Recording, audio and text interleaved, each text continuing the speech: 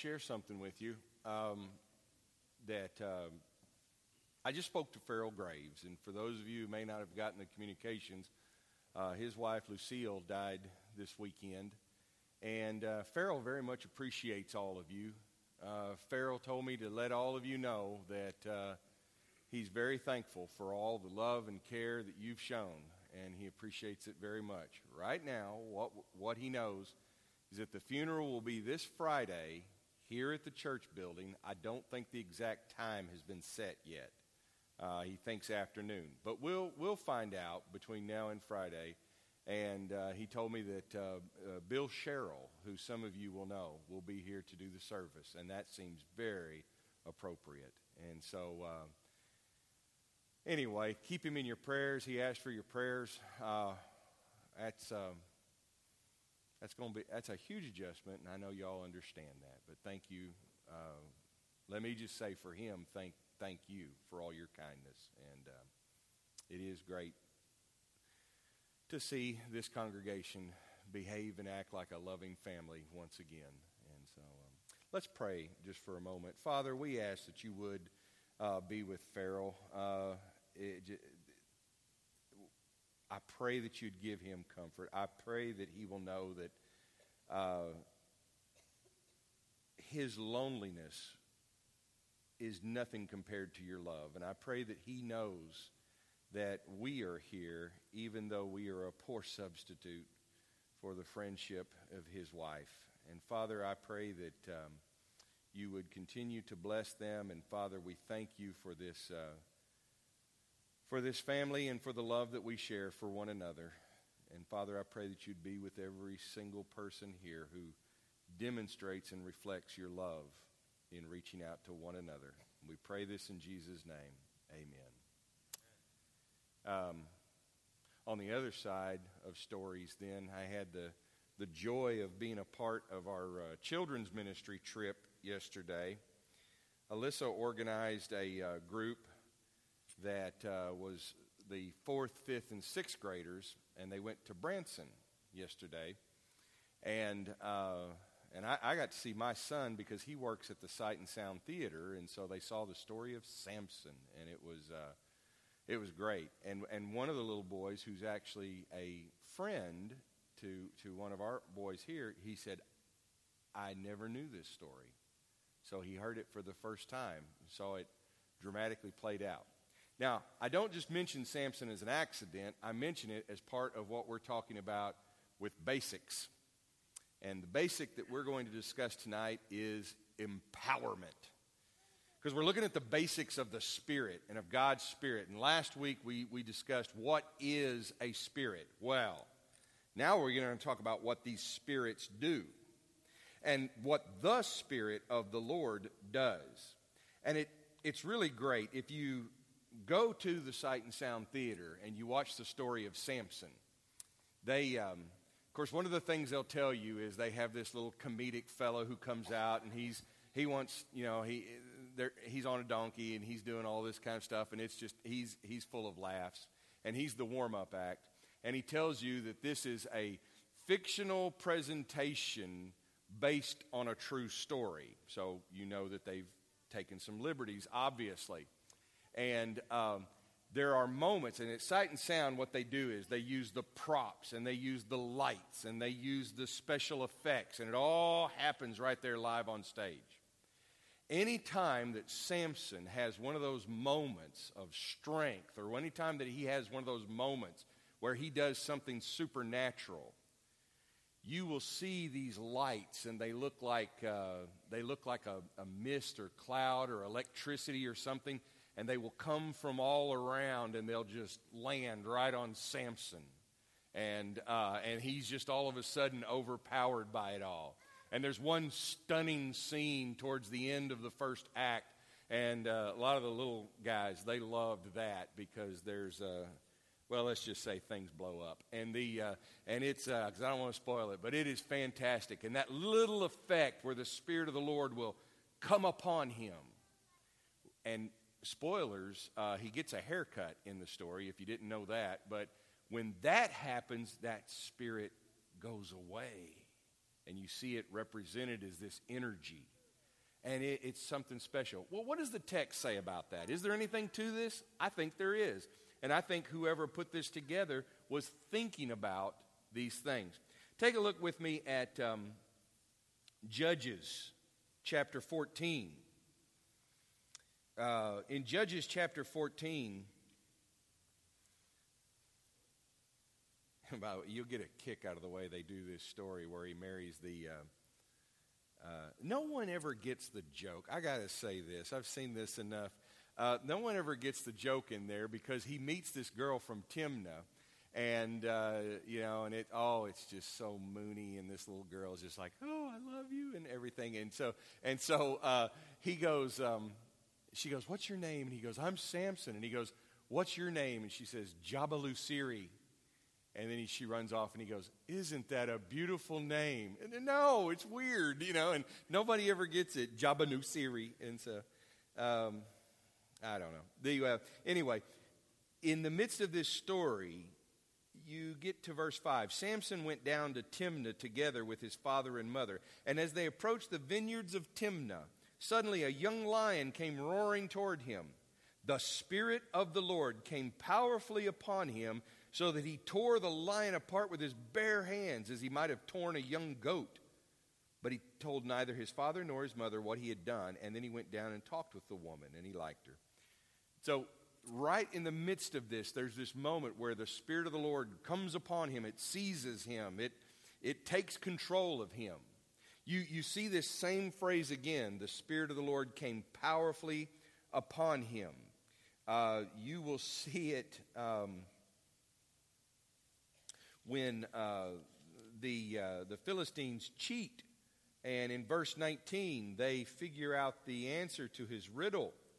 And so Samson has to pay off the debt, which is 30 changes of clothing. In verse 19, then the Spirit of the Lord came powerfully upon him. He went down to Ashkelon, struck down 30 of their men, stripped them of everything, and gave their clothes to those who had explained the riddle. Burning with anger, he returned to his father's home. Once again, if you look at chapter 15, verse 14, the Philistines came toward him, shouting, and the Spirit of the Lord came powerfully upon him. The ropes on his arms became like charred flax, and the bindings dropped from his hands. And finding a fresh jawbone of a donkey, he grabbed it and struck down 1,000 men. Samson can perform these supernatural feats of strength because the Spirit of the Lord comes upon him. So one of the basics is that the Spirit of the Lord has this role in empowering people to do things. Now, we're going to look at a few more examples here just in the Old Testament before we talk about New Testament next week. I don't think that's a big distinction, but I think there's things to notice. That the Spirit of the Lord, and by the way, Samson does not, he does not summon the Spirit of the Lord. He is not able to channel or harness this. He does as the Spirit of the Lord directs him. That when this strength comes upon him, he uses it as it needs to be used. But obviously you have some examples here in Judges, and Samson just being the most obvious one, where the Spirit of the Lord empowers him to do greater things than he could do on his own. Now, another story of Holy Spirit or Spirit of the Lord empowerment that I particularly find interesting is in 1 Samuel chapter 11. This is one of the stories of Saul. And Saul has just been made the king. After his, it's not really a coronation, but after he becomes king and he's anointed, it's really rather dull. No one really cares. This is their first king. This is the king they wanted. Samuel's their leader. But Saul becomes king, and there's not much to it.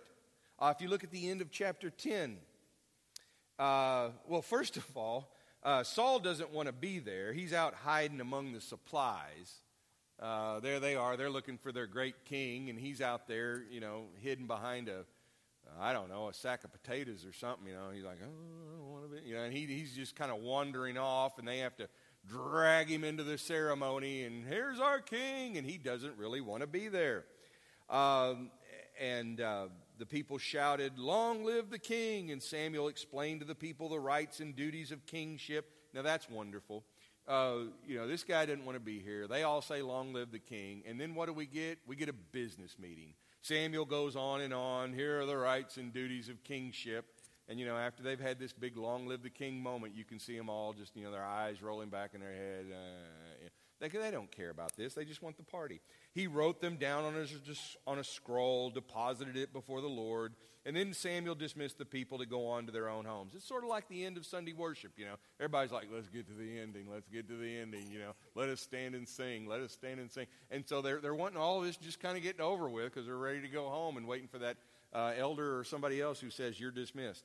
Saul also went to his home in Gibeah, accompanied by valiant men whose hearts God has touched. But some scoundrel, you've got to love this guy, some scoundrels. There's scoundrels out there, said, "How can this fellow save us?"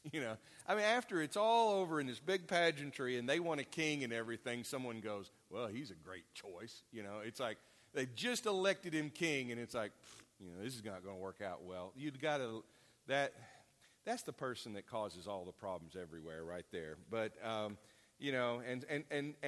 he's king now. And these scoundrels say this, and Saul just shrugs like, sorry.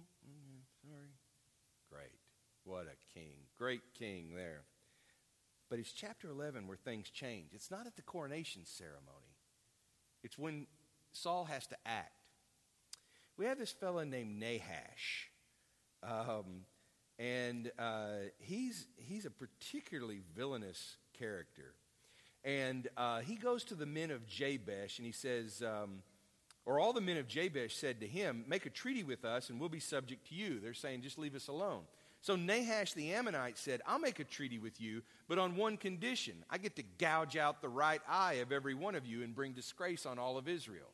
This is particularly cruel and nasty and evil. He wants to poke out everybody's right eye. He wants to disfigure people. Well, they're thinking about it, actually, because this guy is so mean and so powerful. The elders of Jabesh said to him, "Well, give us 7 days and we can send you messengers throughout Israel. If no one comes to rescue us, we'll surrender to you." When the messengers came to Gibeah of Saul and reported these terms to the people, they all wept aloud.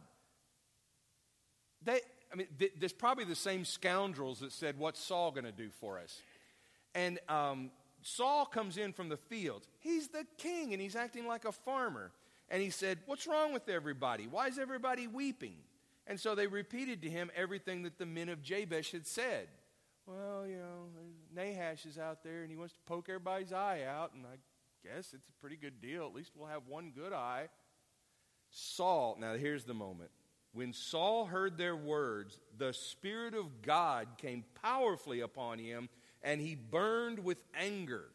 He took a pair of oxen, cut them into pieces, sent the pieces by messengers throughout Israel, proclaiming, "This is what will be done to the oxen of anyone who does not follow Saul and Samuel." Then the terror of the Lord fell on the people, and they came out together as one. When Saul mustered them at Bezek, the men of Israel numbered 300,000, and those of Judah 30,000. Saul doesn't do anything supernatural here, like with Samson. But there is a almost supernatural change. Hearing what these outsiders, these Ammonites, want to do to the people of Israel, Saul is fired up. He gets angry, but before it's described as his own anger, it is described as the Spirit of God coming upon him. Here we see the Spirit of God empowering a man who had no intention of being king, a man who's hiding out when the coronation is going on. Here you see the Spirit of God empowering him to be a leader. Our greatest leaders are not always those who want to be leaders. It's the ones that God empowers and calls and raises up. Saul just seems to notice through the Spirit of God that there's just something wrong about all this. And he stirs his people to act. And then when we go down to verse 12, the people said to Samuel, Who was it that asked, shall Saul reign over us? Turn these men over to us so that we may put them to death. Scoundrels have got big mouths, and they shouldn't have been saying. Now Saul is, his polling numbers are up. But Saul said, and this is also the empowerment of a leader. He says, no one will be put to death today, for this day the Lord has rescued Israel. Saul's not taking the credit for this. Saul's not putting this on him. He is simply describing himself as God's agent, as the Lord's agent that used him to deliver Israel. And that's an important distinction that Saul recognizes, at least at this point, that God empowered him to be the leader that they needed. Let's take a look at another one. Isaiah 61. This will be familiar to us. Prophet Isaiah writes these words, and this is part of his written testimony that's intended for later generations, but Jesus will read this scripture in the synagogue, and you'll see that in Luke chapter 4, and he'll apply this to himself. So here's the prophet announcing, the Spirit of the Sovereign Lord is on me, because the Lord has anointed me to proclaim good news to the poor. He sent me to bind up the brokenhearted, to proclaim freedom for the captives, to release from darkness for the prisoners, to proclaim the year of the Lord's favor and the day of vengeance of our God, to comfort all who mourn, to provide for those who grieve in Zion, to bestow on them a crown of beauty instead of ashes, the oil of joy instead of mourning, and a garment of praise instead of a spirit of despair. It's that turnaround again. Just as the Spirit of God empowered Saul to save Israel, Spirit of God empowered Samson to save himself from the Philistines. Now the Spirit of the Lord is upon Isaiah, and in the time of Jesus, Jesus is going to say, this is me. The Spirit of the Lord is on me. And there are these promises of hope and restoration and healing for those who they feel left out or forgotten by God. It's going to be a turnaround. You can sum total all of that. I mean, you can look at each one in detail. Good news for the poor, healing or binding up the brokenhearted, freedom for captives, sight for blind, or release from darkness for the prisoners, however you want to look at it. But all of this is good news. The Spirit of the Lord is empowering not just the proclamation of good news, but the power to back up that proclamation of good news. Now, you're going to see another interesting power of God and empowerment of His Spirit in Ezekiel chapter 2. First of all, let me say that Ezekiel is a rather odd prophet, okay? Isaiah is something of a scholar. Jeremiah is very much he's like a truth-telling preacher, Jeremiah is. He comes out and he lays down the truth that is not a popular truth, but it's the truth that needs to be heard. And he calls upon, Jeremiah is over there at the temple of the Lord saying, you trust in this temple, don't trust in this temple. You need to trust in the God of the temple. This is he preaches all of this truth that they need to hear and they won't hear. Ezekiel is just unusual, okay? And Ezekiel will do things that make no sense. He sees visions that are hard to understand at first. Look at, just as an example, and this is one of the tamer ones, Ezekiel chapter 5. Now, son of man, take a sharp sword and use it as a barber's razor to shave your head and your beard. Now, this is the kind of preaching that will get you in trouble. But there he is in front of everybody. He's got a sword and he's giving himself a shave. And they got to think, this guy's lost it. But there's a meaning behind that. He's using these prophetic acts and this strange behavior to communicate something. And it may in fact be that the Lord is involved in that in a way that we don't easily understand or explain. If you look at chapter 2 of Ezekiel, this is Ezekiel being called to be a prophet. And the Lord says to him, "Son of man, stand up on your feet, and I will speak to you." And as he spoke, the Spirit came into me and raised me to my feet. There's some theories that think that here Ezekiel's getting the power of flight. It never says anything of the sort. It's raising him to his feet. It's motivating him. It's energizing him. He's being called into service, just like the vision of the dry bones, that the bones come together and then they get filled with flesh, but they don't live until they're filled with that Spirit. And what happens to Ezekiel, he says, is going to happen to Israel, that they're going to get a new spirit of life. We'll look at that later when they get a new heart, and that again is part of the basics of the Spirit. But God is sending Ezekiel to the Israelites, to a rebellious nation. Move down to chapter 3, verse 10. He said to me, "Son of man, listen carefully. Take to heart all the words I speak to you. Go now to your people in exile. Speak to them and say to them, 'This is what the sovereign Lord says,' whether they listen or fail to listen." Then the Spirit lifted me up, and I heard behind me a loud rumbling sound as the glory of the Lord rose from the place where it was standing. And it was the sound of the wings of the living creatures brushing against each other, and the sound of the wheels beside them, a loud rumbling sound. It basically means that God's taking off in his chariot, okay? God's taking off to go.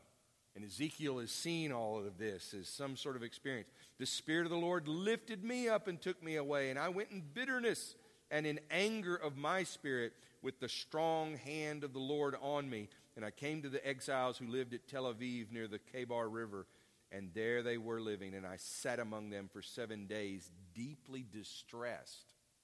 Ezekiel's experience of this Spirit, it's an overwhelming sensation that presses him into service, and he doesn't want to have to go to these rebellious people, but the Spirit of the Lord is moving him. It's as if he's not even in control, but he's being motivated and moved and led and pushed by this Spirit.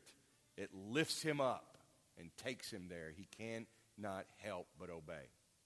What we've looked at in these 4 examples are you see the Spirit of God in, and by the way, this is not an exhaustive list of what the Spirit does, but you see the Spirit of God empowering Samson with abilities that he would not have otherwise. You see the Spirit of God, the Spirit of the Lord, coming upon Saul so that he can lead. You see the Spirit of God coming upon Isaiah to proclaim good news. You see the Spirit of God coming upon Ezekiel to move through him and to move him to do things that he may not do otherwise.